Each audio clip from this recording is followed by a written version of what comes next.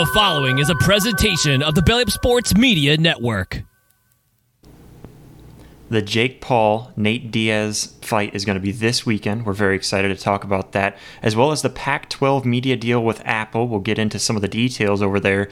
And also, while we're at it, is the Pac-12 completely dead? Most of us probably have the same answer, but we're going to discuss it anyways, as this is our Pac-12 week. And also some MLB trade winners and losers. We're going to take a look at both, between the winners and the losers in the MLB. Of course, we've got our 2-minute drill that we're going to be going through tonight, and we're going to start our top 20 players to watch out for in 2023-2024 season here in college football. We've got a lot of guys to touch up on, give you a little bit of a report on what to look for in this upcoming season. We've got all of this and much more today on Rising to the Occasion.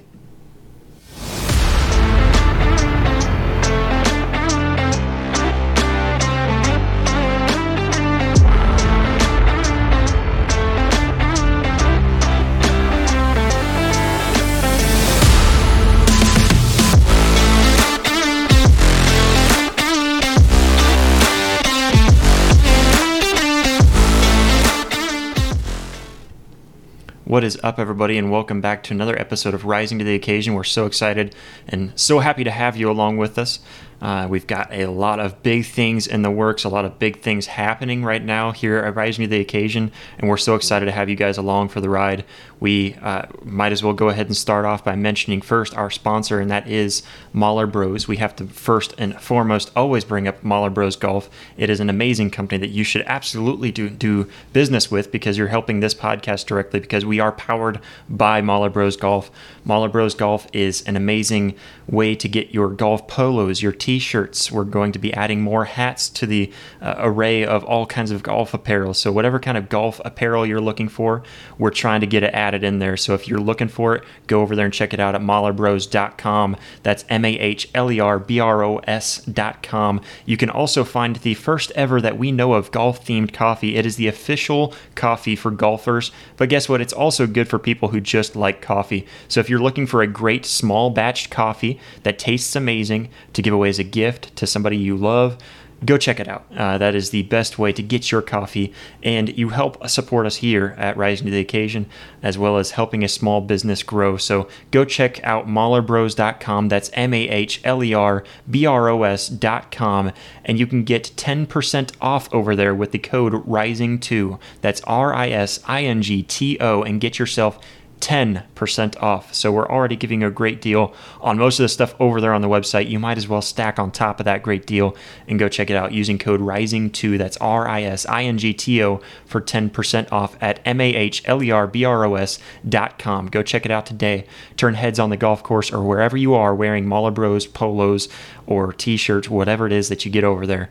Mahler Bros Golf. You can look good to feel good. And of course, if you're feeling good, you're probably going to play good. So go check it out, Mahler Bros Golf. So it's mahlerbros.com. And again, use code RISING2. That's RISINGTO for 10% off. And we also better mention something that's very new to us right now here at Rising to the Occasion. We have got a new Patreon account. Huge thanks to Blake for the tip on trying to get that started. We want to get more involved with you guys as our listeners. We've been growing. We're over 3,000 guys. I don't know if we're 4,000 yet, but I know we're pretty close to it. So we've been growing tremendously, and it's a huge thanks to all of you guys. So how about you help support us a little bit more? Because we're trying to make this bigger than ever. We want to be able to write our own paychecks with this and stuff. So go over there and help us out. It's starts off, I think, at $1 and works its way up to $8 to get a little bit extra. With the $8 package, you get free merch and stuff. So just go check it out, because every month we're going to be putting out new stuff. We're going to put out more content. We're going to give you behind the scenes stuff, all kinds of stuff. We're going to keep on brainstorming and thinking of ways that we can offer you guys more by going over there and becoming Patreons and becoming a member. We're also going to have to think of a name for our supporters and everything, guys. But I'm going to go ahead and bring in my co-hosts. I'll start off first with the man from down in Mobile, Alabama, Blake Lane. How you doing, man? What's up, fellas? Glad to be here. It's hot as hell down here, but we're making it, and I'm always excited to sit here and talk about some college football, some Major League Baseball, and whatever we got tonight. I know Mr. Jake Paul coming off his loss against Tommy Fury, taking on Nate Diaz. So I'm ready to discuss it all, fellas. Yeah, absolutely. Yeah, like you said, we've got all kinds of sports to talk about. And of course, for those who don't know, we have been setting a new schedule. So if you're watching this right now, you probably know the schedule or you're catching on because we're releasing on Tuesdays and Thursdays at 8:30 a.m. Central Time. So if you're in Central Standard Time, that makes it very easy for you. If you're Eastern Time, that's 9:30 a.m. We're going to be releasing an episode, and that's national sports on Tuesdays and Thursdays. So tune in if you're a fan of all kinds of sports. But if you're a fan of college football, Jeremy, tell them when to come and see us for college football. Saturday morning, 8:30 a.m. Central Standard Time, and you do not want to miss it. We got a big stacked lineup coming this week, and you do not want to miss it. What more can I say? So tune in at 8:30 and see what we got cooking. Yeah, but Jeremy, how you doing, man? I'm doing pretty good, and I'm really looking forward to today's episode. I know, as Blake mentioned, with the Jake Paul, Nate Diaz fight coming upon, that's going to be really interesting. And then we got some pretty amazing topics coming up in the 2-minute drill involving Cooper Kupp, Hunter Deckers, then even talking about a little bit about Kirk Cousins, but I'm not going to get full into detail. You just got to stay part of it and just listen and find out what we're going to talk about today. Yeah, guys, we've got a lot to get to, so we're so excited to have you guys along with us. So, guys, let's go ahead and jump into it like we've already previewed a little bit before. We've got Jake Paul going against Nate Diaz. I'll start us off with this one because I'm going to be totally honest. When the two Paul brothers first came onto the scene, I was not a fan. I was very hardcore against them. I couldn't stand them. I couldn't stand that you got a couple of YouTubers thinking they can fight. But then the more that I saw them fight, I realized, no, that's not just a couple of YouTube guys that think they can fight. It's a couple of YouTubers that can fight pretty well. I'll give it to them. They're pretty good at what they're doing. And not only that, but they have been pulling the attention to themselves with all of this going on. And it's been a lot of fun to watch them. And we've even talked about both of the Paul brothers on this show in the past and kind of how there's a lot of hate that goes into them, but you got to have respect for how they've branded themselves and how they've put their brand out there and keep on growing their brand. So I'm extremely excited.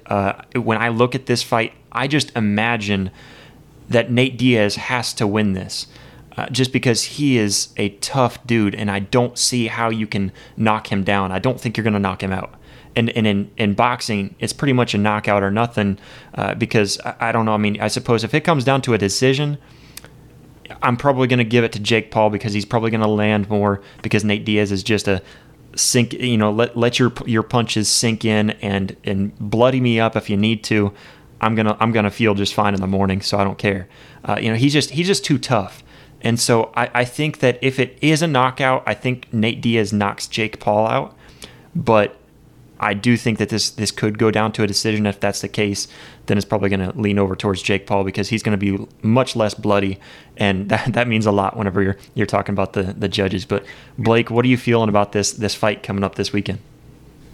First thing I want to say, guys, is look, you can hate on the Paul brothers all you want to, but one thing you can't hate is their grind. All right, their grind from the Disney Channel to Prime Energy to Jake growing his brand in the game of boxing. Like, you can't hate on any of it. They're just two guys that know how to make a lot of money, right? And Jake, he lost to Tommy Fury, right? He faced a real boxer, a guy that his brother's pound for pound the best boxer in the world right now, and he lost. He got beat. But that was his first go at real competition in the sport. And he's had 5-6 fights total, and people just say, oh, Jake, he's over with, it's over, like, go back to YouTube. Nah, man, step in there with Nate Diaz and let's see what he can do outside of the octagon and in the boxing ring, and he's one of the greatest to ever throw hands in the UFC. That's one thing that I'm kind of worried about with this fight is we haven't seen it go well with UFC guys stepping into the boxing ring. It's a different sport. Points are judged differently, and I just want to see if Nate can withstand some of the shots that he's going to take in in his older years. Now, this isn't the Nate Diaz that we were accustomed to seeing fighting Conor McGregor and everything and just, taking an absolute beating, right? This is an older Nate. He's a little bit out of his craft right here. And I think Nate Diaz wins the fight, but I am a little nervous to see the damage that he takes, because I know he cuts easily. With all the scar tissue and everything that he's racked up over the years, that kind of worries me a little bit. Like if he cuts and it just gets out of control over the eye and blood's just, that's something that you got to worry about. So I do think Nate wins the fight just because of his hands, man, and how quick he is. I don't know if Jake's actually ready for this. But I know it's been a hard transition for UFC guys to go into boxing. And look, a simple example of that was Conor. If you watched him fight Floyd, he was always wanting to hit Floyd in the back of the head. Right? And they would be like, hey, stop. Like you can't hit in the back of the head. Right? That's the kind of stuff that I'm talking about. It's a different sport. It's a different game with different rules. All right. Yeah. It's also Definitely.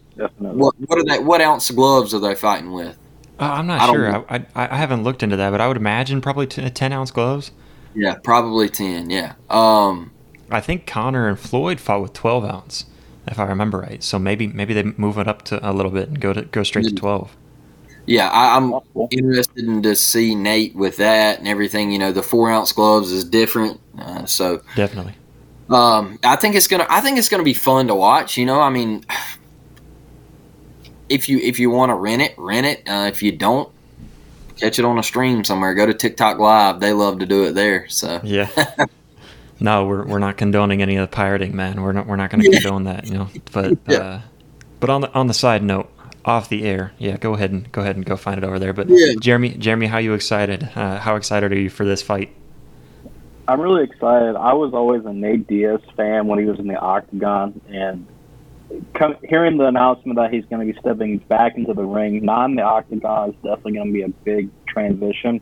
Just because I know we're always used to seeing the Nate Diaz throwing haymakers, throwing kicks, and throwing everything. I wouldn't be surprised if he tries to throw one kick at least, just because that's Nate Diaz's reputation, just because he's used to all the UFC stuff. And I mean, I think Nate Diaz's last fight was close to a year ago, if I had to honestly guess. I think it might have been in September. But, looking at the fight, it's definitely going to be a fun fight. Of course, the stamina factor for both Nate Diaz and Paul won't be really a big beneficial factor, just because obviously you got two of these athletes that are used to having to conserve their energy, then know when to get on the right step and go when time is needed. But, it's going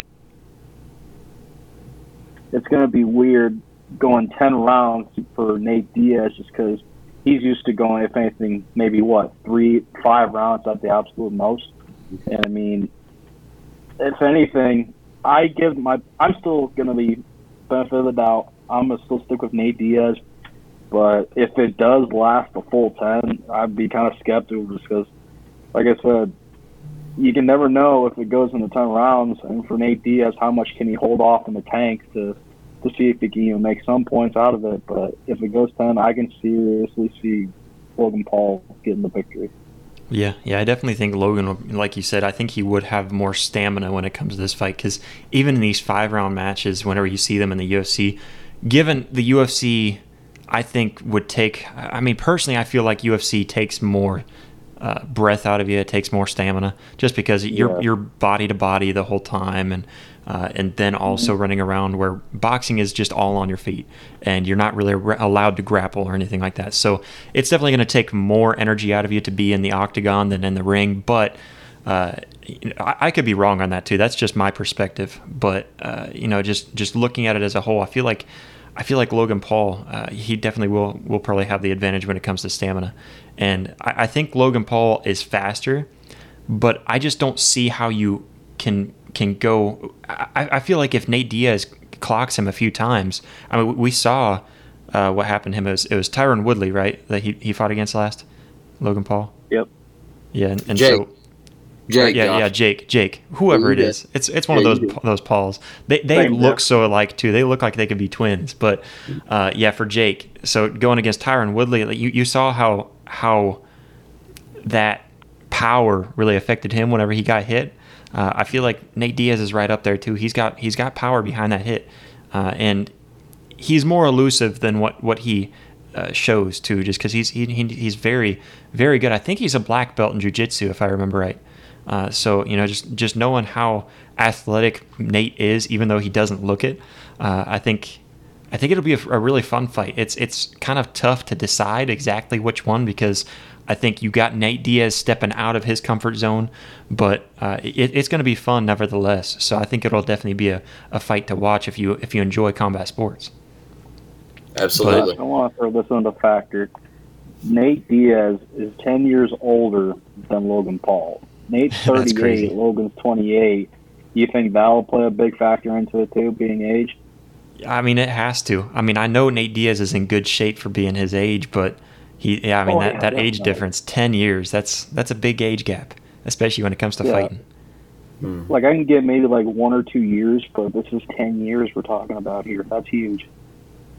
Yeah, absolutely. I mean, it's going to be fun. Like I said, I'm excited for it. I really want to watch it this weekend. So I'll be trying to tune in and watch just because I love any kind of fights like this, especially when they're big name fights like that. And they're pushing it because of the names. So I'll be tuning in for sure. But guys, let's jump over to the Pac-12. We're excited to talk about the Pac-12 on Saturday. Again, like Jeremy said, it's on Saturday at 8:30 a.m. Central Standard Time, 9:30 a.m. Eastern Standard Time, where we talk all college football. And this week is our Pac-12 week. So let's jump in real quick just to talk about just the standing of the the Pac-12 right now. I'm getting all kinds of names mixed up right now between similar names. But we've got the Pac-12, which is really going to turn into the Pac-3 here very soon, it seems like. But we've got the Pac-12 media deal, which came out a little while ago, where it sounded like they were going to sign with CW, which didn't make any sense at all, and they got roasted for it. But then we hear some news today that they're trying to sign a deal with Apple. So I don't know if you guys heard anything about this, but it sounds like the first year it's expected to be a relatively short contract, and it's going to start in 24 and 25 season, so next season. And then it's also relatively low to the league's hopes in terms of money. And so it sounds like they're not getting much money for this deal, but it's kind of an incentive-based deal that can get them more money with more subscribers. And if you look at the way that it's structured too, they're going to have to get something like to compare to the other streaming platforms that other conferences are on. They're going to have to get close to 30 million subscribers to combat with the other conferences like the Big 12, SEC, ACC, and Big 10. So it's just crazy to look at this, and we look over at the Big 12's new deal that they just signed for. I think it begins in the 2025. That those schools will see an increase to about an average of 31.7 million based on that deal.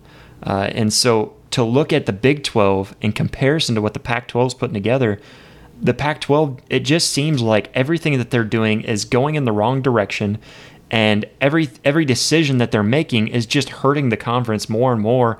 So guys, upon this, I mean, let's just start off with this and then also throw in the fact that the Big Ten is now looking to add Washington, Oregon, Stanford, and Cal. So for sure, Washington and Oregon are in talks, and apparently Stanford and Cal may be trying to jump over as well. And this is all stuff that once you start to hear about it in the news, especially with when it includes the Pac-12, it's most likely going to happen right now. Do we look at the Pac-12 right now? I mean, is the Pac-12 just totally dead?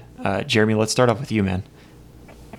I mean, honestly, I don't see the Pac-12 being much more here soon. Like you said, it's honestly going to become the Pac-3. Like, it's definitely going to be shifting over to all these teams that are coming over. I can honestly see all 4 of those teams definitely coming over.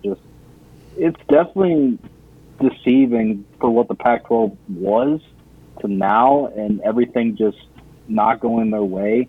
Before, a lot of people used to watch the Pac-12, and now the Pac-12 is just honestly becoming the bottom of the barrel thing to watch.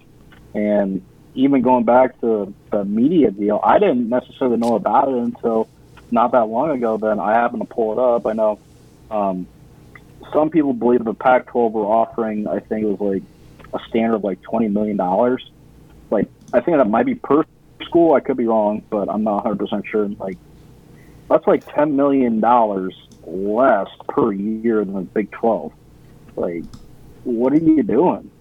Overall, at the end of the day, to have that much less, like, I can understand if it's like $500,000 or even like $1 million. I know it's still a lot of money, but that much amount of money is huge now these days. Like, what are you doing? I mean, it's crazy, and you think of how the Pac-12 has been operating in comparison to, obviously the SEC and the Big Ten are in the best standing out of any of the conferences, but Absolutely. The Pac-12 just seems to be going down. The Big 12 is making big moves, pulling over Colorado, and there's even talks of other teams that the Big 12 is trying to get in.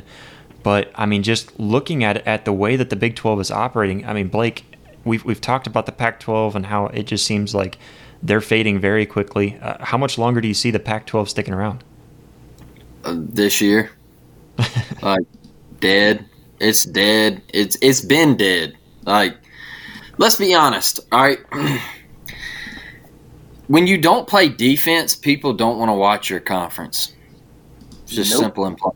All right, you have to play defense. When you get into the playoffs and you lose by 30 and things like that, and you're playing Pac-12 after dark, and it's the final scores 59-56 or whatever the case may be. Like people don't really care to watch that brand of football, and. Like I mentioned a couple episodes ago, the Big 12 was on top of the ball when Oklahoma and Texas said they were leaving, and they made the Pac-12 look like. And so the Pac-12 really died when USC decided to go to the Big 10, because that is your numero uno money maker in the Pac-12. They always have been. They're one of the greatest college football programs in history, and they decided to leave you because they said, hey, look, you're not cutting it. You're not getting it done. We're probably never going to win in this conference again. So we need to get out. There's, better opportunities in the Big Ten to go over there and even broaden our brand, even more than what it already is. And so you're going to get USC and Ohio State and USC and Michigan, and that is one reason why I said the other night that I wanted Notre Dame to join the Big Ten, is because I just think all of those brands in that one conference would be amazing. But I'm not sure if you guys remember me saying this about a year ago. I said that the future of college football was headed to the North versus the South. And we were just going to be two big divisions, and we were going to have all of the other schools who got left out. We're basically going to drop down into like a G5 division, and they were going to play the South Alabamas of the world, the Tulanes, and each division is going to have its own playoff. All right, so I truly think you're going to have a G5 playoff, and you're going to have a P5 playoff, and this thing is going to be two big conferences with 30 teams each, or 40 teams each, and you're going to end up with 12 teams apiece from each conference, each side, and they're going to play it out, and you're going to come down to the this winner versus this winner head up in a national championship game. I think that's eventually how it's going to go, and it looks like it's headed that way. There's no saving the Pac-12. They're dead. There's nothing that they can offer. They're going to cannibalize each other this year, and they're not going to make the playoffs once again. And you're just a sinking ship, man. Yeah, it's crazy because you think about, like you just mentioned, USC, and then we've got UCLA already ready to go. This is their last season in the Pac-12. But then you're talking about 4 more teams going. And then, of course, you've got Colorado going over to the Big 12. So there's 7 teams total that you're leaving. You've got out the door already. And like you said, the Big 12, being ahead of them because not only did they add 4 more teams to the conference, they did it before Oklahoma and Texas were gone. So the two teams that are leaving are still going to play another season before heading over to the SEC and still got to play against those guys that are going to be replacing them. So it's not, and that's the other thing too, is that they didn't just replace those 2 teams; they added 2 teams on top of that. And so I think the Big 12 is in really good standings for now until we do get to this kind of Union versus Confederates kind of look, a whole Civil War looking, But I mean, it's interesting to say the least, just to see how everything's going to play out. And like I said the other night, I'm just ready for it all to get over with, so we can see what it's all going to look like. But. Mm-hmm. It's crazy to think of how the Pac-12 has just self-destructed from within. But with that said, when we talk about them on Saturday, there's a lot of excitement coming out of the Pac-12 this year because this is probably the deepest the Pac-12 has been in a very long time. And I think as tough as those teams are, when you talk about Utah and Oregon and Washington and USC, I don't know where UCLA is going to stand this year. I don't know where Oregon State's going to stand this year, but those are still a couple of teams that are going to push a good fight in that conference, but at least 4 teams that could really play nationally against any team in the nation and look pretty good.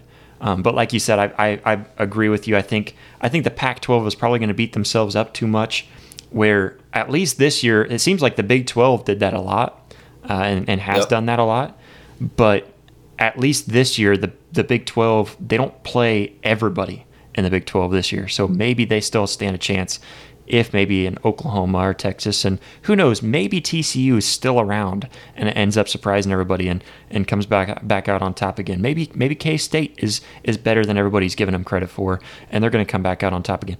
Whoever the case may be, I think the Big 12 stands a pretty good chance of being a better conference at the end of the season, just because I think they aren't going to beat themselves up the way that the Pac-12 is. But no, I totally agree with you. But guys, just jumping over from the Pac-12, because again, like I said, we're going to talk about them more on Saturday, so make sure to tune in on Saturday morning. Wake up early with us, get yourself a nice cup of Muller Bros coffee, and get going in the morning with us, because we want to talk Pac-12 with you guys and give you guys our predictions for this year, because that's our predictions for the Pac-12 going in the future after this year. But on Saturday, we're going to talk about this season, what's going to go on in the Pac-12 this season. But let's jump over and talk a little bit of MLB right now, because I want to talk about what's going on in the MLB. We just had a lot of trades going on in the MLB. We've got some winners and losers that we have got to bring up. And guys, it's one of those trade deadlines that really didn't bring us the excitement. Blake, you and I were talking about this, I think, in the group chat the other day. I didn't see any moves that I was like, oh, dang, like this was a big move for them, and I just didn't see any of it. So we're going to kind of go through here. For some reason, my note isn't pulling up on that one, but I've got some winners and losers I want to go through real quick. Let me see if I can pull it up on my phone, because it's not really loading on the computer there. But, Josh, I'll tell you the biggest loser. Yeah, go ahead. Who's that? The New York Mets. The New York Mets, go with it. Yeah, you get Verlander and you get Scherzer, and now it doesn't work out, and you ship your closer in the middle of the night. Max Scherzer finds out about it, and he says, "Hey, look, we need to have a talk." They go into the clubhouse and they sit down and they start discussing things, and the Mets tell him that they're really just not worried about 2024 or 2025. This is a showcase for 2026. Well, Max Scherzer is going to be 40-plus years old in 2026. Like, he's not trying to hear that. He's trying to win a World Series right now. So Max Scherzer was like, hey, get me out of here. All right, so they say, okay, well, we'll get you out of here. Let's send you down to Texas. And then Justin Verlander sitting there going, hey, look, you brought me in here to match up with Mad Max and win a World Series. Now that he's gone, you need to get me out of here. I want to go back to Houston. So now he's in Houston. I think that was a big win for the Astros. They're steadily on the Rangers' heels and catching them. And then you add a World Series MVP guy like Justin Verlander and everything that he's done, the Hall of Famer that he will be when his career is done. I think that's big time in that rotation. He's familiar with that clubhouse. They've done it before. They're World Series champs. So I really like that move. But the Mets, are a disaster. The Mets are a disaster, and I know their farm system got better and everything because of this. But if I'm Francisco Lindor, man, I'm also going in and saying, hey, look, I don't want to be stuck here for 2 more years, and I'm one of the best infielders in the game, and you're basically saying that we're tanking for 2 more seasons before we're competitive again. While we're just letting the Braves run away with the division, and now the Phillies are kicking us and beating us down. So, like, what the hell is going on, man? The Mets are a dumpster fire. They're trash. They got to fix some problems over there. Yeah, I like that you brought them up too, and you covered it really well. So, I mean, yeah, they were definitely on my list of losers, and just looking through. But I mean, Jeremy, do you have any big losers that you can think of for the MLB trade deadline or anything? I don't mean to put you on the spot if you don't have anything. I don't know how to top that, but I mean, I also have the Baltimore Orioles as a loser. I like it. Like, okay.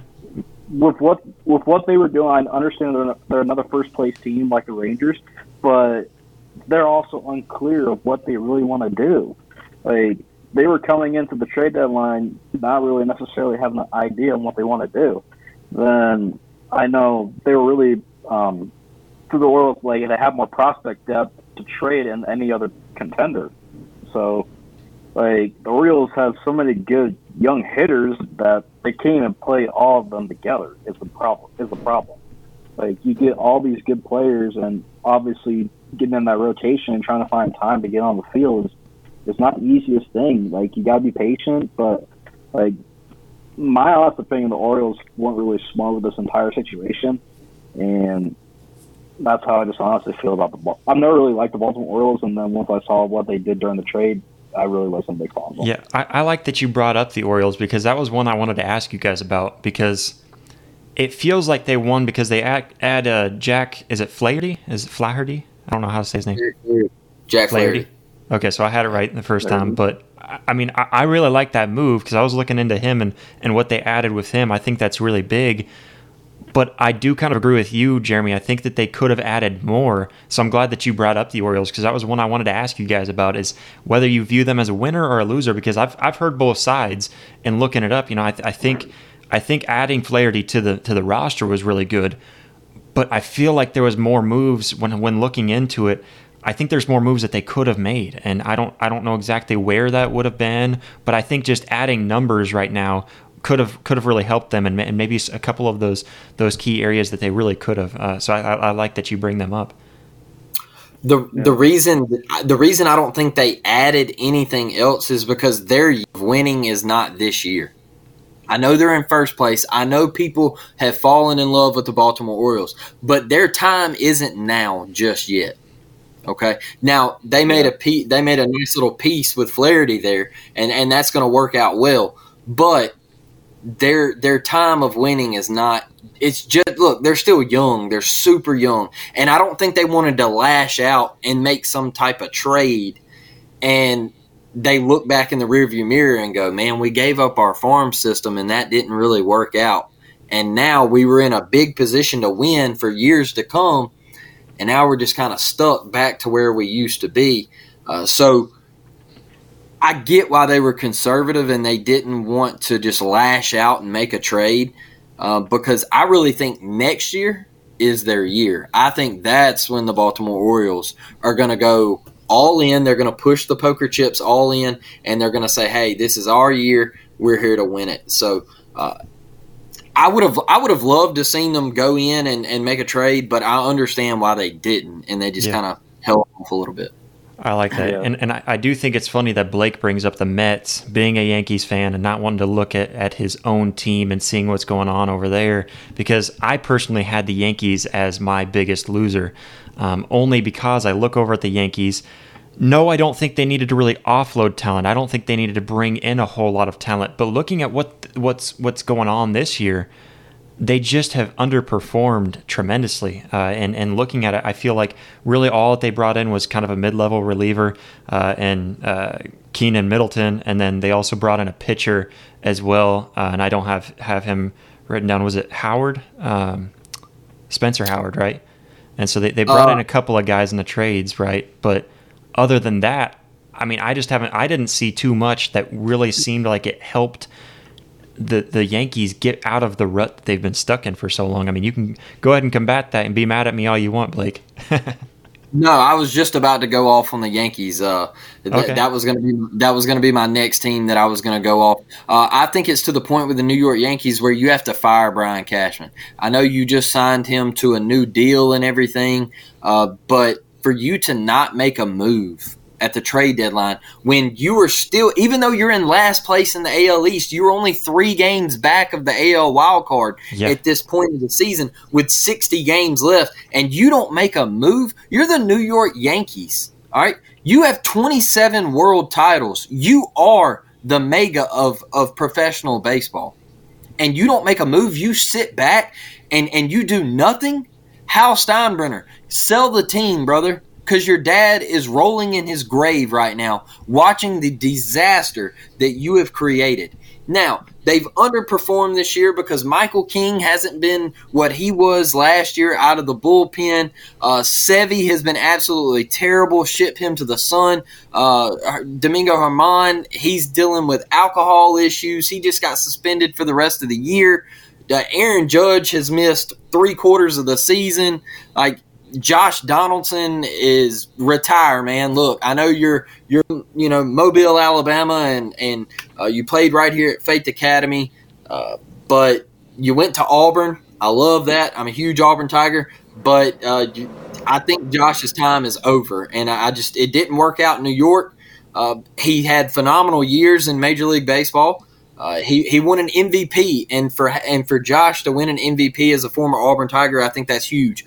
But he's not a Yankee, all right?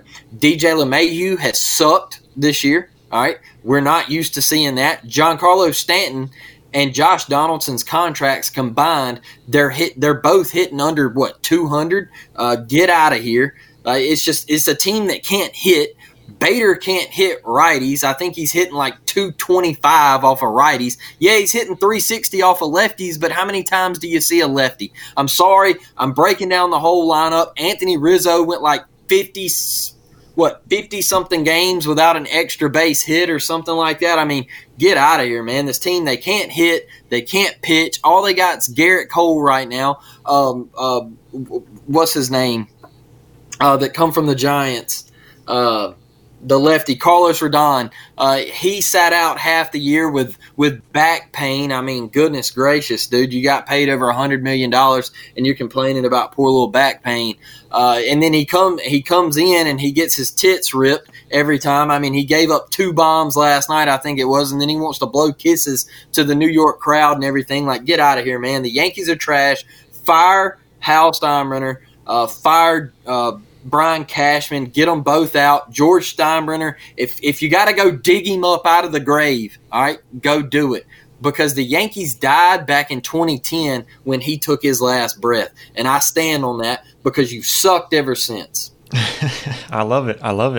Go off. And I do want to make one correction. You said that you don't see too many lefties, but you're outpowered right now by 2 lefties. So, I mean, just the dominant pitchers in the game are right-handers. I know. Yeah. I'm just teasing you, but yeah, you got 2 lefties on the podcast with you right now, though. So, yeah. No, I always think it's funny because we went bowling once. It was my wife and my wife and I went with our in-laws. And so my wife, my mother-in-law, and I are all 3 lefties, and then my father-in-law is a righty, and he was the oddball out, being a right-handed, bowler. And so I just thought that was funny. It's super rare, and people try to teach their children to throw left-handed because it's so rare. But it's a hidden gem in the game of baseball. When you see a lefty throwing 96, 97 miles an hour, they're going to get more attention from scouts and everything because they look at, hey, that's very, very unusual that you see something like that. I played college ball with a guy. His name was Brett. He got drafted by the Minnesota Twins back in 2010, I believe it was. I think it was like the 13th round or something like that. And he got up to like high A, maybe a little double A ball, but he was a lefty, man, and he come in from high school. He was throwing like 93, 94, ended up getting up to about 95, and he got drafted, and he made a little bit of money doing it. So, yeah, but the Yankees suck, dude. Just simple as plain. No, I'm glad we brought them up, but can we all agree on who the MLB trade deadline winners are? And I know Blake even mentioned them just a little bit, I believe. But I mean, we can probably all agree that it's the Texans, right? It's for sure the Rangers and the Astros. I said Texans, but yeah, Texas Rangers. That's what I meant. Yeah, it's Texas Rangers and the Astros, and the Braves are the best team in baseball. All right, yeah, I mean, yeah. I mean, I just looking over at what they were able to accomplish here late too, being able to get that Verlander Astros reunion. I mean, that was one big thing that you can look at. But just seeing everything that the Rangers have been able to do, I think that they've been the big deadline winners. Just because, looking at all of it, I think Jordan Montgomery, how good he is. I don't know. I look at everything that the Rangers have added. Let's see, they got. Let's see, there was they pulled in the guy from Kansas City. I'm looking through my list real quick. It was Aroldis Chapman. So they're pulling. Yeah, he went from the Yankees to the Royals, and now he's with Texas. Yeah, so now seeing them pull him in, I think that was a big one. They also got a catcher, Jonah Heim, and so they got another defensive guy too, but I'm trying to think of who it was. I've got just the names pulled up, and I wasn't smart enough to put all of the positions and stuff next to them where they came from. But we got the baseball god up there? He can help us out. Yeah. What if Jacob deGrom could have actually stayed healthy? That would have been big. That would be huge. You pay him all that money, and you bring him there, and you really didn't know if you were going to get Max Scherzer. You didn't know that. And now that you've got him, man, if deGrom could have stayed healthy, this would have been a World Series contender. I mean, obviously, I still think they can compete for a World Series, but if Jacob deGrom stays healthy and you add a Max Scherzer at this point in the year, I mean, goodness, man, because if you get a Corey Seager that's healthy and you get a Marcus Semien up the middle in that 2B shortstop role right there up the middle, those are two of the best in the game at what they do. So this team's deadly, man. They can score, they can hit, they hit for power, they play really good defense. They just they got to hold off the Astros. The Astros they're champs, man, and they've been there before. When it gets tight. They're used to the big time bright lights. So it's going to be a heck of a run in the second half. Yeah, it's a lot of fun. The guy I was thinking of was Austin Hedges from Pirates. So them bringing him over, he's a big defensive guy. So I think that can really help their defense out a lot. I don't know. I saw a huge list from them, and I'm like, man, that's a win right there. When you can add that many guys through trades, and seeing what they gave up to get these guys in, it just seemed like they really won the trades. I feel like the Rangers, they're head and shoulders above everybody else when it comes to how good they were able to accomplish all the trades. But guys, anything else on winners and losers for the MLB trades? I think we covered it, but yeah, I mean we did. I'll tell you a loser. Who's that? The Anaheim Angels for not trading Shohei Ohtani because he's going to walk in the offseason, and you're going to get absolutely nothing for him. So, yeah. Loser.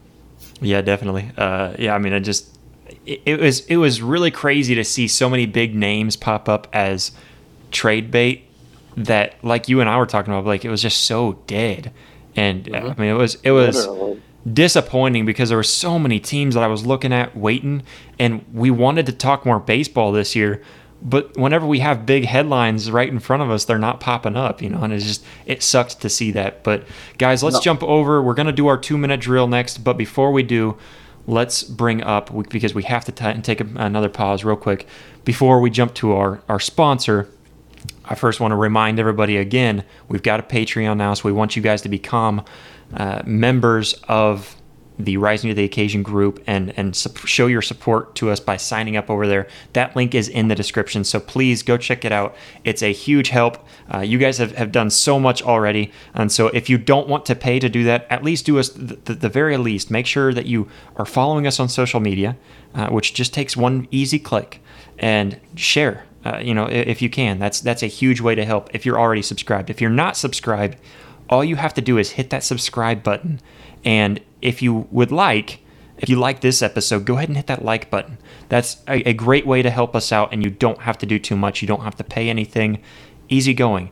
But if you want to help support us financially, we've got some sponsors and stuff that have been helping out, but you can help financially directly out of your pocket by going over and joining with our Patreon. That link is in the description down below. So by the time you're seeing this, that is live and ready to go. So please help us out, because like I said, we're trying to give you guys more content. So if you become a Patreon, if you become a member, then you get all kinds of extra content. We've got 3 tiers. I believe it's just a bronze, silver, and gold. We might end up changing up the names to see if something else fits the show better. But before we go further and go into our 2-minute warning, and talking about, the 2-minute drill, I called it the wrong thing. But I want to stop and talk about something that all of us need, and that's energy. All right. We need the kind of energy that helps us stay on top of our game, the kind of energy that helps me stop mispronouncing things and calling things the wrong names and stuff like that. We need more energy throughout the day, and that's where Built Bars come into play. Built Bars aren't your typical protein bars. They're nutritious, packed with protein, and guess what? They're amazing. They taste amazing. And you can call it magic, but it's true, because it's hard to find a protein bar that tastes as good as Built Bars do. They've got a range from enticing flavors from salted caramel. See, I told you I need the energy that Built Bars can give me.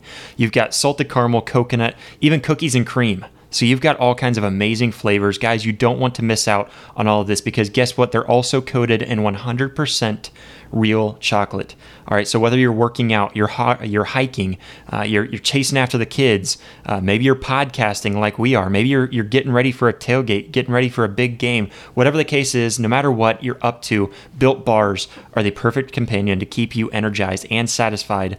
And so without putting all these extra sugars and sketchy additives into your body, you can try out Built Bars and add some amazing protein and just great energy that you get from them. And just for being our loyal listeners, we want to let you guys know that we partnered up with them, and we've got a great deal for you. You can go over to built.com, that's BUILT.com, and use our code, that's RISING2, RISINGTO, and you'll get a whopping 10% off these amazing protein bars. So you're already getting a great deal from an amazing company that has amazing products, but we're going to give you 10% off what they're already offering you. So again, that's all one word, RISING2. That's RISINGTO. So you can go check it out, 10% off at built.com. Go ahead, unwrap your first Built Bar experience, or if you're a seasoned fan, try out a new flavor. Trust me, with Built Bar, you can feel yourself up, and it will be extremely delicious. Now let's get into the 2-minute drill. We've got to kick it over to Jeremy to get us going. Jeremy, what do we have for the 2-minute drill today? All right, starting off, we got Cooper Kupp injured in practice. I know Rams spokesman, I know they were saying it was a hamstring injury, and the injury, however, is expected to impact the availability when the Rams open the regular season against the Seahawks. Josh, do you think this is going to come back and bite him, or do you think he's going to be okay? Man, it's tough. I think the Rams, when you look a couple of seasons ago and how they were Super Bowl contenders throughout the whole season, bringing in Matthew Stafford, bringing in OBJ, and then obviously I think that was the same season that they brought in Von Miller. So I mean, their defense was looking stacked. And then obviously they still had Aaron Donald over there. They had a lot of young guys too that really helped chip in and did a lot for that team. And then of course you have Cooper Kupp have that huge season. Last year a little bit banged up. Really the whole squad was, and it just seemed like nothing was going together. I truly think you need Cooper Kupp to be healthy for that team to really shine, just because he is your number one receiver. He is going to be your number one receiver. And so you need that number one for your number two to kind of sneak in there and take some spotlight away, and I think that's Van Jefferson. But I think you need that 1-2 punch between Matthew Stafford and that receiving core out there, and I think Cooper Kupp's a big part of it. So I think if he's not completely healthy, 100% healthy by the beginning of the season, then it does hurt a lot. I think that kind of gives it delivers a big blow. So I think Cooper Kupp has to get healthy. Hopefully this is something that he's able to shake off and get back on his feet. But I mean, even at that, I don't think he's going to be 100% healthy. Yeah, absolutely. I was kind of thinking the same thing. But Blake, do you have anything to cap it off? I'm the same way. I think this is going to be a lingering injury. I think it's just going to nag him throughout the season. A hamstring's pretty difficult to come back from. Yeah.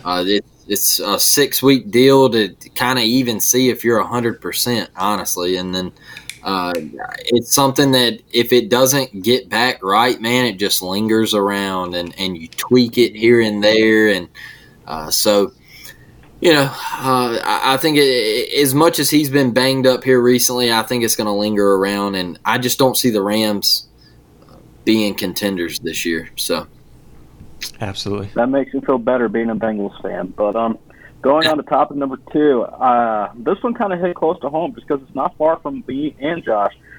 Iowa State quarterback Hunter Deckers accused of gambling. Then I'll read you guys this off before. He is being accused of placing 366 mobile or online bets from his personal phone, totaling more than $2,799, including 297 bets when he was under the age of 21. First off, gamble responsibly. Josh, what the heck is he doing? I mean, we're big gambling guys, right? We like putting a wager. Yeah. We got that's why we got Bro Throw. I mean, first of all, you have to do it legally, so that's one thing. And second off, you have to be responsible with it. I don't know. I mean, I don't think that the number of bets is what says it was irresponsible. I've heard some people saying, wow, that's a lot of bets. But let's be honest, we've probably put that much in ourselves. So I mean, I don't think the number is what counts it as responsible. But when you know that you've got rules to abide by and you're going against them, mm-hmm. You know it's going to catch up to you. You know that they've been looking out for this. I mean, dude, you've got a big season ahead of you, and you might be taken off the field for this. So I mean, you got to think about not just yourself and your own well-being, but think about your team too. They're relying on you. So I think you have to be smarter with it. I don't think that there is a might be taken off the field. I think he is done. Well, right now he's just being accused, so that's why I say might be. But yeah, I agree with you. Yeah, I think he is. I think he's on his way out the door. And hey, up that way, man. Is that all y'all have to do up there? Like y'all don't have any other activity? Because I feel like all the kids in Iowa are getting busted for. Yeah, that's a big thing in Iowa right now. Between Iowa and Iowa State, we were just talking about that. Jeremy and I were I think yesterday or something like that. Like, yeah, this was a big thing where all this was happening over there at Iowa and Iowa State, where I think it was like something like, I know it was double digits, like 28 different kids or something like that were involved in this. And so now Hunter Deckers being one of them, I mean, that's big for their program. Yeah, absolutely. Yeah, it's huge. Go ahead, Blake. I'm sorry. No, you're good. You're good, Jimmy. Just be more responsible, man. It was kind of like the other night when I was talking about the drinking and driving stuff. Look, you're underage. You don't need to be gambling in the first place. Because look, if you don't gamble responsibly, it can get you into a hole, and then you're going to be in some trouble. So, do you have to be 21 to gamble? Is that right? I know here in Alabama, you can't even walk into the casino. Like. That's what I thought it was. If you're under the age of 21, there's a green line that goes through the casinos. Well, the state of Alabama doesn't have casinos unless it's on the Indian reservations. But when you go to Mississippi, Biloxi, Mississippi, there's a green line that goes through the casinos. And if you're under 21, you have to be with a parent, and you have to stay on that green line. If you step off that green line, they are on you like white on rice. I guess I never really got into gambling, like sports gambling or anything, until I was like 24. So it was just, I don't know, that was just something weird to me. 23 or 24 is whenever I started. So I just wasn't sure on what sports gambling was, but what the age limit was. But I assume it's 21 because you're right. Whenever you go into a casino, you got to be 21. But yeah. Well, in the state of Alabama, sports gambling is looked down upon. It's frowned upon, and you're just a bad person if you sports bet in the state of Alabama, I guess. So. But what are you going to do? I mean, sorry for Alabama, but I mean, up here in Iowa, I mean, we don't have much, as we all can tell. Going on our next topic, ex-Northwestern lineman Raymond Diaz alleges racial mistreatment. Now, reading into this, I know this is something that we shouldn't even have to be dealing with, like race. We shouldn't have to be even making comments like this. Then we're all grown adults here. Blake, obviously, I know we've all been in a college locker room. I know there's going to be things that have been said and things that shouldn't even be brought up. Looking at this kind of a situation, what do you think overall of this entire situation? What did he say that was said or happened? Well, and keep it PG, but I mean, yeah. Yeah. What was said? It was subjected to hazing that included mocking of his Mexican heritage, along with microaggressions from comments made by former O-line coach Brett Ingles. I'm probably butchering his name, but and they were as sexualized acts and have been previously alleged by other former players. So it's not just one in particular person's. Yeah, and this was at where? Northwestern. This was Northwestern. Well, that's the Big Ten. We already know what kind of energy they bring. They were dry humping people in the locker room and stuff, and so look, the place for coaches to make fun of people's race, religion, or whatever like that, man, that is it's wild to me that you would even go there, right? I know there's hazing and stuff that goes on in a locker room. I know when I played in college, I played a little baseball in college, and there was some things that went on in the locker room, and I just kind of looked and was like, man, that's not right. I just want to say to like college kids, man, you don't always have to haze people and try to make people do things that they don't want to do. All right, and then as far as like the racial stuff and everything like that, just stay to yourself, man. You don't have to go attack people because of what they look like or where they're from or whatever. Like, who cares, man? Let you and him be boys and all of that skin color and all of that stuff, man. And it's just nonsense. Like it gets under my skin that people in 2023 are still stuck on that stuff. Like they're still being raised to talk about it and make fun of people about it and everything like that. It's just wild to me. Like I can't get down with it. Neither can I. I mean, like, of course, we all see on social media, like, acts like this. Like, it's just sickening. And Josh, I mean, do you have anything else to really comment upon the situation? Yeah. I mean, when I look at this, I don't want to call him a liar because I don't know what happened. I wasn't there, but I mean, for one, you're accusing something pretty big. I mean, let's be honest. To accuse somebody of racial slurs and stuff like that, that's very big. So I mean, I see, because I had to pull up the article real quick that we were referring to, Jeremy, and it was that he says that there was times that there was racist, embarrassing, degrading, and harassing remarks towards him and other players, and so there's even a lawsuit brought up about this. And he also said that there was a longtime Northwestern assistant who's still at the program, Matt McPherson, who witnessed all of this and took no action on it. And so, I mean, I'm just looking at this. I know that there was some stuff going on there in Northwestern, and so obviously there was some hazing and stuff, but to accuse somebody of stuff like you're racist and degrading and all this harassing remarks, just be careful that you're not accusing somebody and ruining their career if this isn't 100% true. So I don't know yet. I believe in innocent until proven guilty. I think you're the one that's making these accusations, so you're going to have to bring the proof. And hopefully this is dealt with properly. If it is false, hopefully it gets proven wrong. And then if it's true, like what Blake said, I think he said it really well. This is something. Can we not just get over all of this stuff? Can we stop? Because I don't understand. I don't understand why, even if something's said, like there's been times where I've said something and it has nothing to do with race and it gets brought up as somebody saying it's racist. We've probably all heard this. And it's crazy that in today's culture, everything is brought up that way.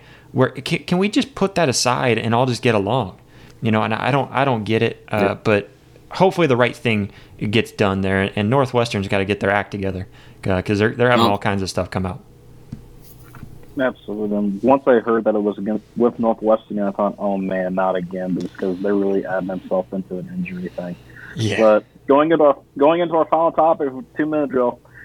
Vikings Kirk Cousins goes all in while uncertain for his NFL future. The 35-year-old QB returning, however, is uncertain that his team isn't sure that they want him back.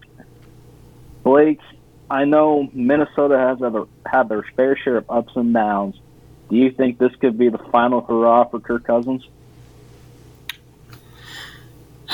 Yeah, I do. He hasn't won enough in the league, man. And you got to win the games that matter in the playoffs, and he just hasn't done it. Yeah, he's always come off to me as just a serviceable QB that can get you to a playoff, get you to a wild card game, but nothing more than that. And he's going to win you 10 games, and he's going to set you up in a wild card, and then you're going to lose. And even when they were the best team in the league, a couple years ago, they were one of the best teams in the league. They get in the first round and they get waxed. So, he doesn't produce enough at a high level for me. And I think the league is getting better. He's getting older, and I think his time's coming to an end for sure. Yeah, and even Josh, I know looking at Kirk Cousins, like looking when he first came in the league, going to the Washington Redskins or whatever you want to call them. I know, obviously, during that time, RG3 being QB number 1, then he definitely had a good person to look up to and follow in his footsteps. But do you think it's finally time for Kirk Cousins to maybe hang it up? Yeah, I mean, it's tough because I'm not all about all the Kirk Cousins hate.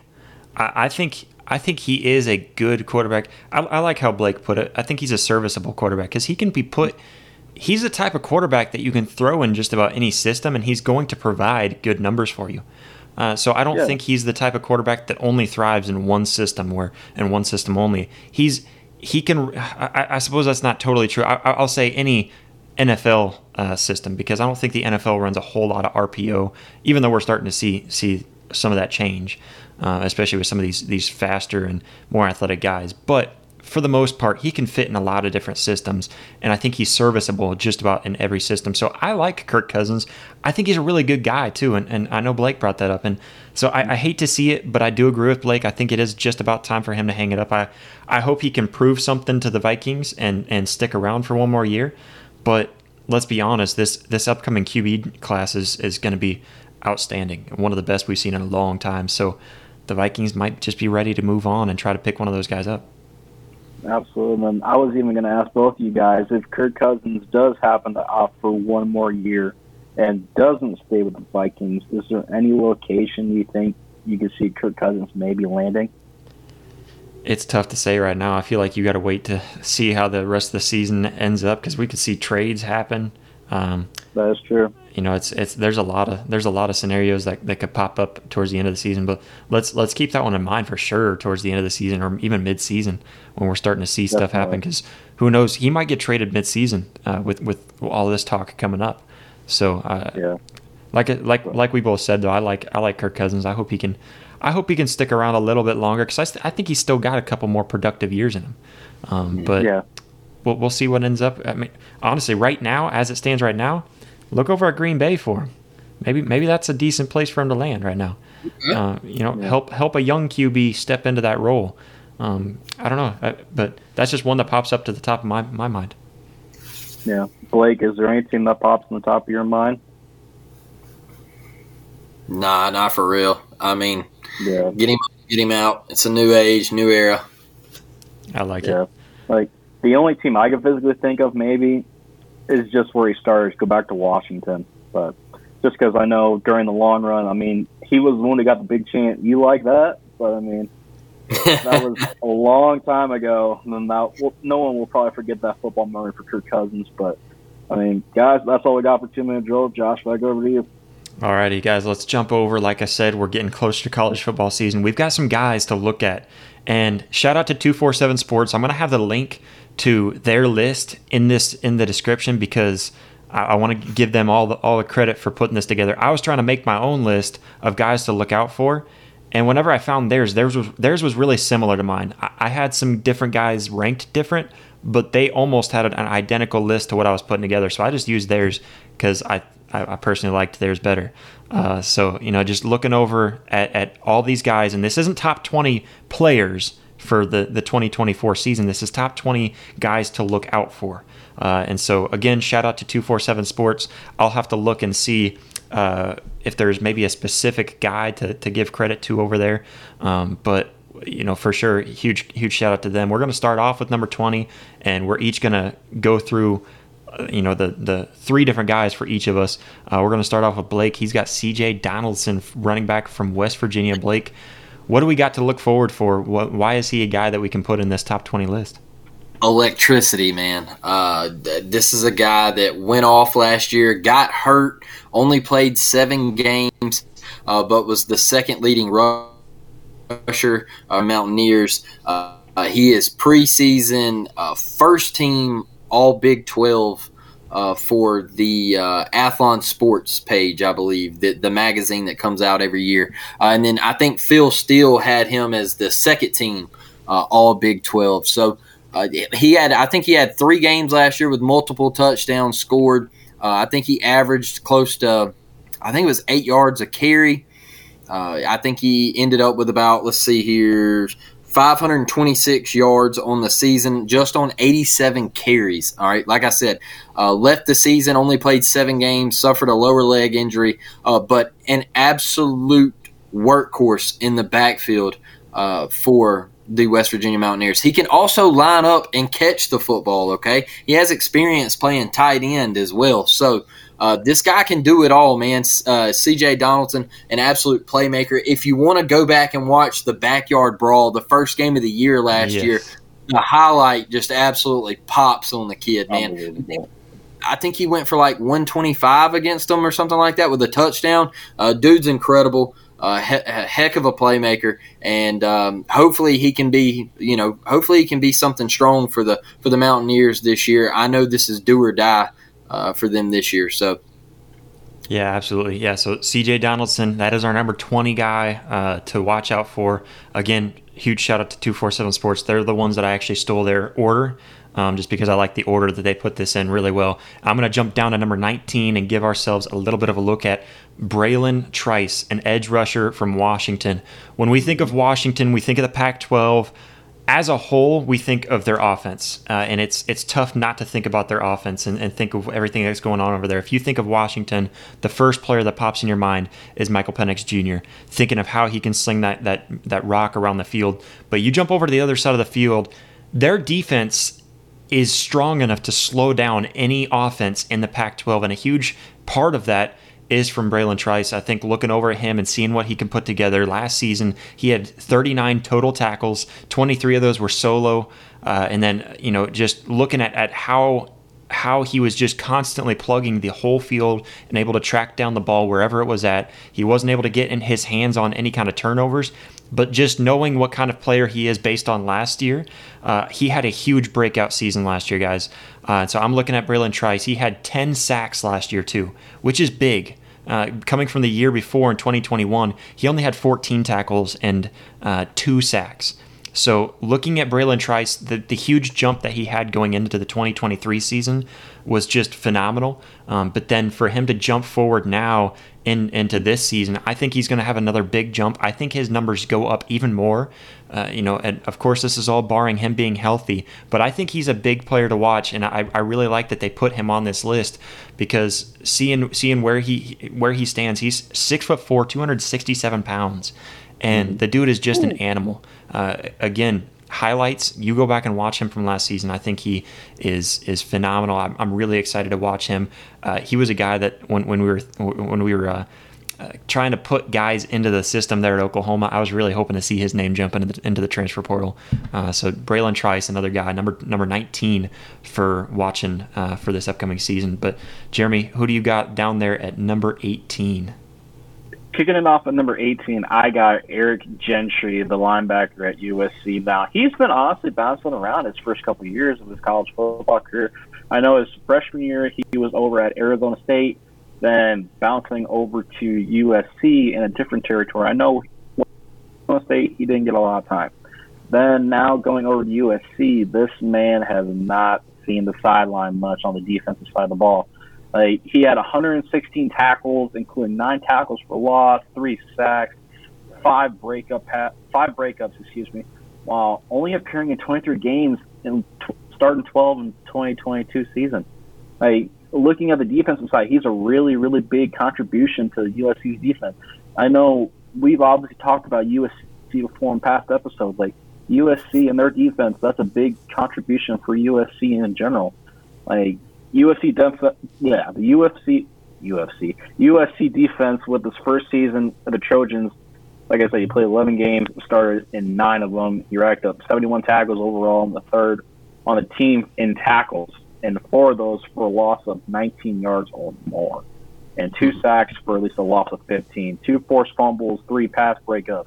This man is definitely tracking on the stat sheet, guys. Within this upcoming year, like you mentioned, Josh, upon staying healthy, you'll definitely be hearing this guy's name a lot. Yeah, definitely. Yeah, and he's athletic too, so I'm excited to watch him. But Blake, who do you got sitting there? Let's see, where are we at? Number 17, right? Yeah, I got Eric Gilbert, the tight end that transferred to Nebraska for Matt Rule, man. This kid's 6'6", 260 pounds. He was a former 5-star that went to LSU to start his career. I don't know what happened there, but he ended up transferring to Georgia, and then I think he tried to transfer to Florida, and it got denied, so he went back to Georgia, and then he spent the last 2 years there. Just couldn't get on the field because of obviously what they had at tight end, but he was a physically gifted freak coming out of high school. He's going to be over the middle of the field for Matt Rule. He's got to utilize him. He's big-bodied, big hands, soft hands, can catch the football in traffic. Expect a big year out of him. I know it's going to help. Who's the kid at Nebraska this year? Is it Phil Simms? Is their quarterback? Not Phil Simms. It's Simms. It's man. If you didn't ask me, I would have been able to tell you too. It's Simms. He came from Georgia Tech. Yes. Hold on. I'm not leaving. I'm not leaving it. Talking Jeff Simms. Jeff Simms. Had to run through my brain real quick and pull it together. Yeah. Jeff Simms. Yeah, from Georgia Tech. Yeah, so got to utilize him over the middle of the field. I think he could have 6-7 touchdowns for Nebraska this year. Just big body, can go up and get it in traffic, and expect a big year out of him if he can stay healthy and stay out of trouble. Yeah, and Jeff Simms was another guy that I wanted to throw on the list too, but I just couldn't squeeze him in anywhere whenever I'm looking at the rest of these guys. Honorable mention for sure, because another guy that adding to the roster, I don't think he's got that potential, but Matt Rule loves him. Josh Pate did a really good job with his interview with Matt Rule at Big Ten Media Days. And looking at Jeff Simms, I think he has a lot of expectations. But let's see, I guess it's my turn, right? So my next one is Trevor Etienne. I keep on wanting to say Travis Etienne when I think of this guy, but it's not Travis. This is a Florida running back. We are, we are blessed to see another Etienne in college football. And this dude working it down at the Florida Gators. I mean, I think the Florida Gators are going to have to rely on the run game a little more this year. And if the spring game shows anything, so I went back to watch some spring game footage from him. And this dude is just, like Blake said earlier with CJ Donaldson, this dude is electric. He is very fast. Last year, he didn't even get a whole lot of workload. He had 118 carries, but he put up 719 yards. That's a 6-yard average, guys. He was able to put 6 touchdowns in. He had an 85-yard touchdown as one of his touchdowns, and he can catch it out of the backfield. That's something that he didn't get to show off too much last year, but he showed it off in the spring game. And so the fact that they don't have Anthony Richardson, I think helps Florida personally. And I also think they're going to have to lean on Trevor Etienne a little bit more this year. So I'm really excited to watch him. I think he's got a lot of potential going into the season. I think he's going to be their workhorse. He's going to be the guy that they're going to have to lean on when they need to put up big numbers in games. And I think he's going to be easily a 1,000-yard rusher. I think he can easily go into the double digits in touchdowns this year. This dude, I mean, like I said, I think he's very electric, very fast, and not only that, but he's just shifty, being able to find the holes, very patient. So I'm really excited to watch Trevor Etienne down there in Florida. But Jeremy, who you got next? Going to number 15, I had Devontae Walker, the wideout receiver from North Carolina. Then I know we've obviously heard the name Devontae Walker a lot with North Carolina, but looking at before he was with North Carolina at Kent State, like, he didn't get much of an opportunity to shine like he usually would now, like he does with North Carolina. Looking at his stats from when he was at Kent State, I didn't think this was right, but then I looked on a couple different pages. He only had 1 touchdown at Kent State and had 5 receptions for 124 yards. And looking at him now with North Carolina, looking into the 2022 season, he had 58 receptions for almost 1,000 yards. I think it was 920 or 921 to be exact. And he's averaging 15.9 yards per game. This man is electric, and he is fast. He has really, really soft hands. He can definitely flat out burn you. I saw some of his highlights on Huddle. Man, this guy is the real deal. He can run a chair route. He can run a quick hook route, make you seem like you're silly, not even paying attention. Then this guy, he is definitely going to be the real deal once his time comes. I can easily see him breaking 1,000 yards, if not having close to double-digit touchdowns for this upcoming season. Yeah, absolutely. Yeah, it's exciting, and I like that he comes from Kent State too, because Kent State's an underrated program over there in recent years. So him coming over there with Drake May at North Carolina, whew, watch out. I was surprised. Yeah, absolutely. But number 14, Blake, who we got over there? Oh, we got Jatavian Sanders, the tight end from the Texas Longhorns. This offense is absolutely electric. This guy had 613 yards last year, 5 tutties, people. Similar to Eric Gilbert in body size and big physical fitness. He's 6'4". I think he's around like 240 or something like that. Big fella that can get up over the middle, go across the middle, catch it. Nice soft hands. Can get into the end zone, going to be big for Texas inside the 20s, inside that red zone. And I think this is a guy that Quinn Ewers can really rely on. This Texas team has a tough matchup week 2 in Tuscaloosa playing the Alabama Crimson Tide. Hopefully they can stay healthy, but look out for Jatavian Sanders.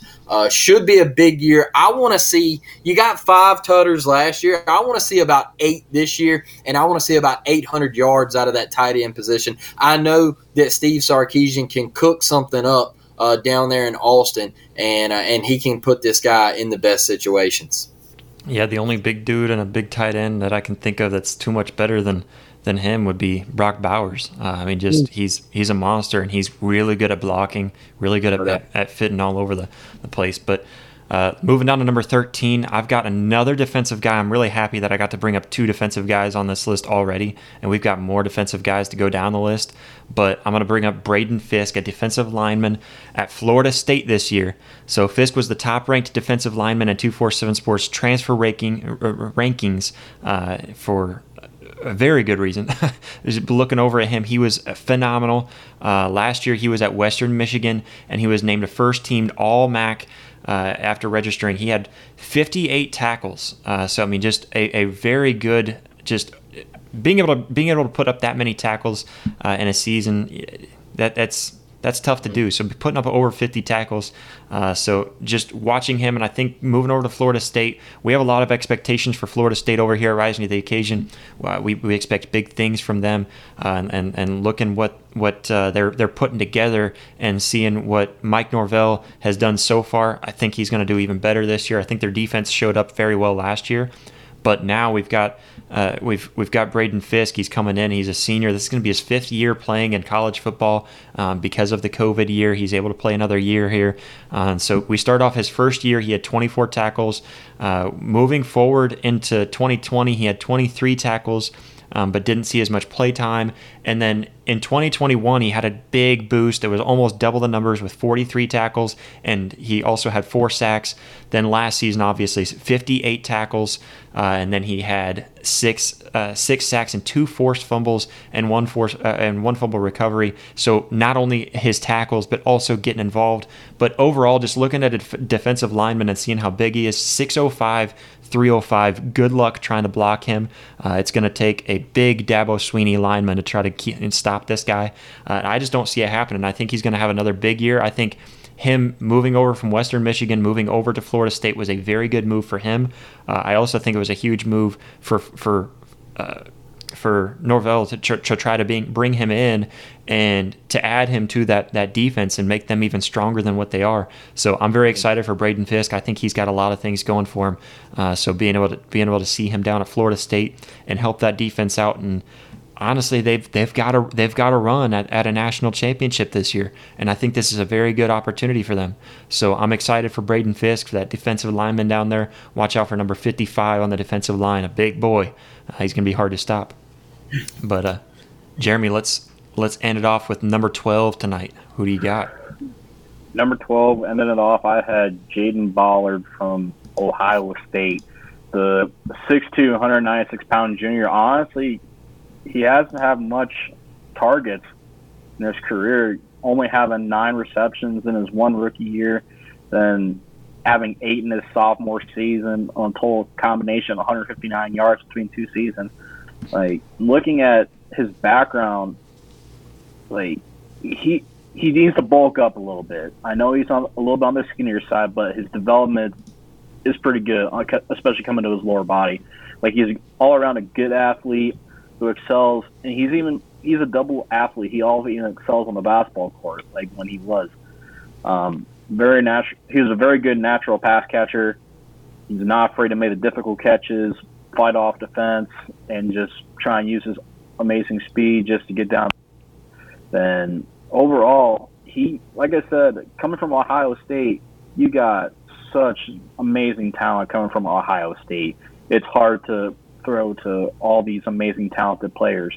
Like, obviously mentioning Fleming, Johnson, and there's so much more on the Ohio State roster that it's hard to specifically throw to one particular player at this time. But, I mean, looking at him, he's definitely got a lot of room to grow and shine, but we're going to obviously find out what he can truly do this upcoming season. Yeah, I think the biggest reason why he's on this list too, just thinking about it, because over at Ohio State, they're known for their wide receiving core, and we know that they're going to have Marvin Harrison Jr. We know that they're going to have Emeka Egbuka, but obviously with them losing Jackson Smith and Jigba, who's going to step in to help that receiving core? Because you're going to need another guy in there, and so who's going to be that third option? And I think this is a big season and a guy to watch out for, because next year, you could see Marvin Harrison Jr. and Egbuka both leave and be. Marvin Harrison Jr. is for sure going to be a first round. Egbuka could possibly fall down to the second round. He could boost himself up to a first round. Those 2 wide receivers are so good, so they could both leave. Seeing him step in, I like Ballard there. I like him at number 12, watching out for him. So it's going to be exciting, guys. And so looking at all these guys on this list too, I'm excited seeing all these guys, these names that we look at for guys who aren't going to be the biggest names in all of college football, but guys that we can look at and see a little bit of expectations. So it's a lot of excitement going into the college football season. If you're ready for college football as much as we are, make sure to tune in on Saturday morning at 8:30 a.m. Central Standard Time. That's 9:30 a.m. Eastern Time. Tune in right here on YouTube. We're going to be here. We're going to be live early in the morning. You can jump in the live chat and throw in your suggestions. But for now, go ahead and comment down below on this episode. You can hit that subscribe button. Hit that like button too. We'll love to see the like button explode. So hit that like button. And obviously, as always, follow us on social media. We've got Facebook, Twitter, Instagram. You can follow us on TikTok, all of that fun stuff. So go show us some love, guys. And like I mentioned before, we've got a new Patreon account, so go check us out over on Patreon. That link is down below, and you can help support us. We love you guys, and thank you so much for all of your support. For an easy way, if you're listening on Apple Podcast or Spotify, you can give us a 5-star review. That is a great way to help us out. Again, thanks so much. We are growing, and it's all because of you guys, and we can only go further if you guys show a little bit more support and maybe help some others find out about us. So, guys, it's been real. It's been a lot of fun, but that's all we got for tonight. So until next time.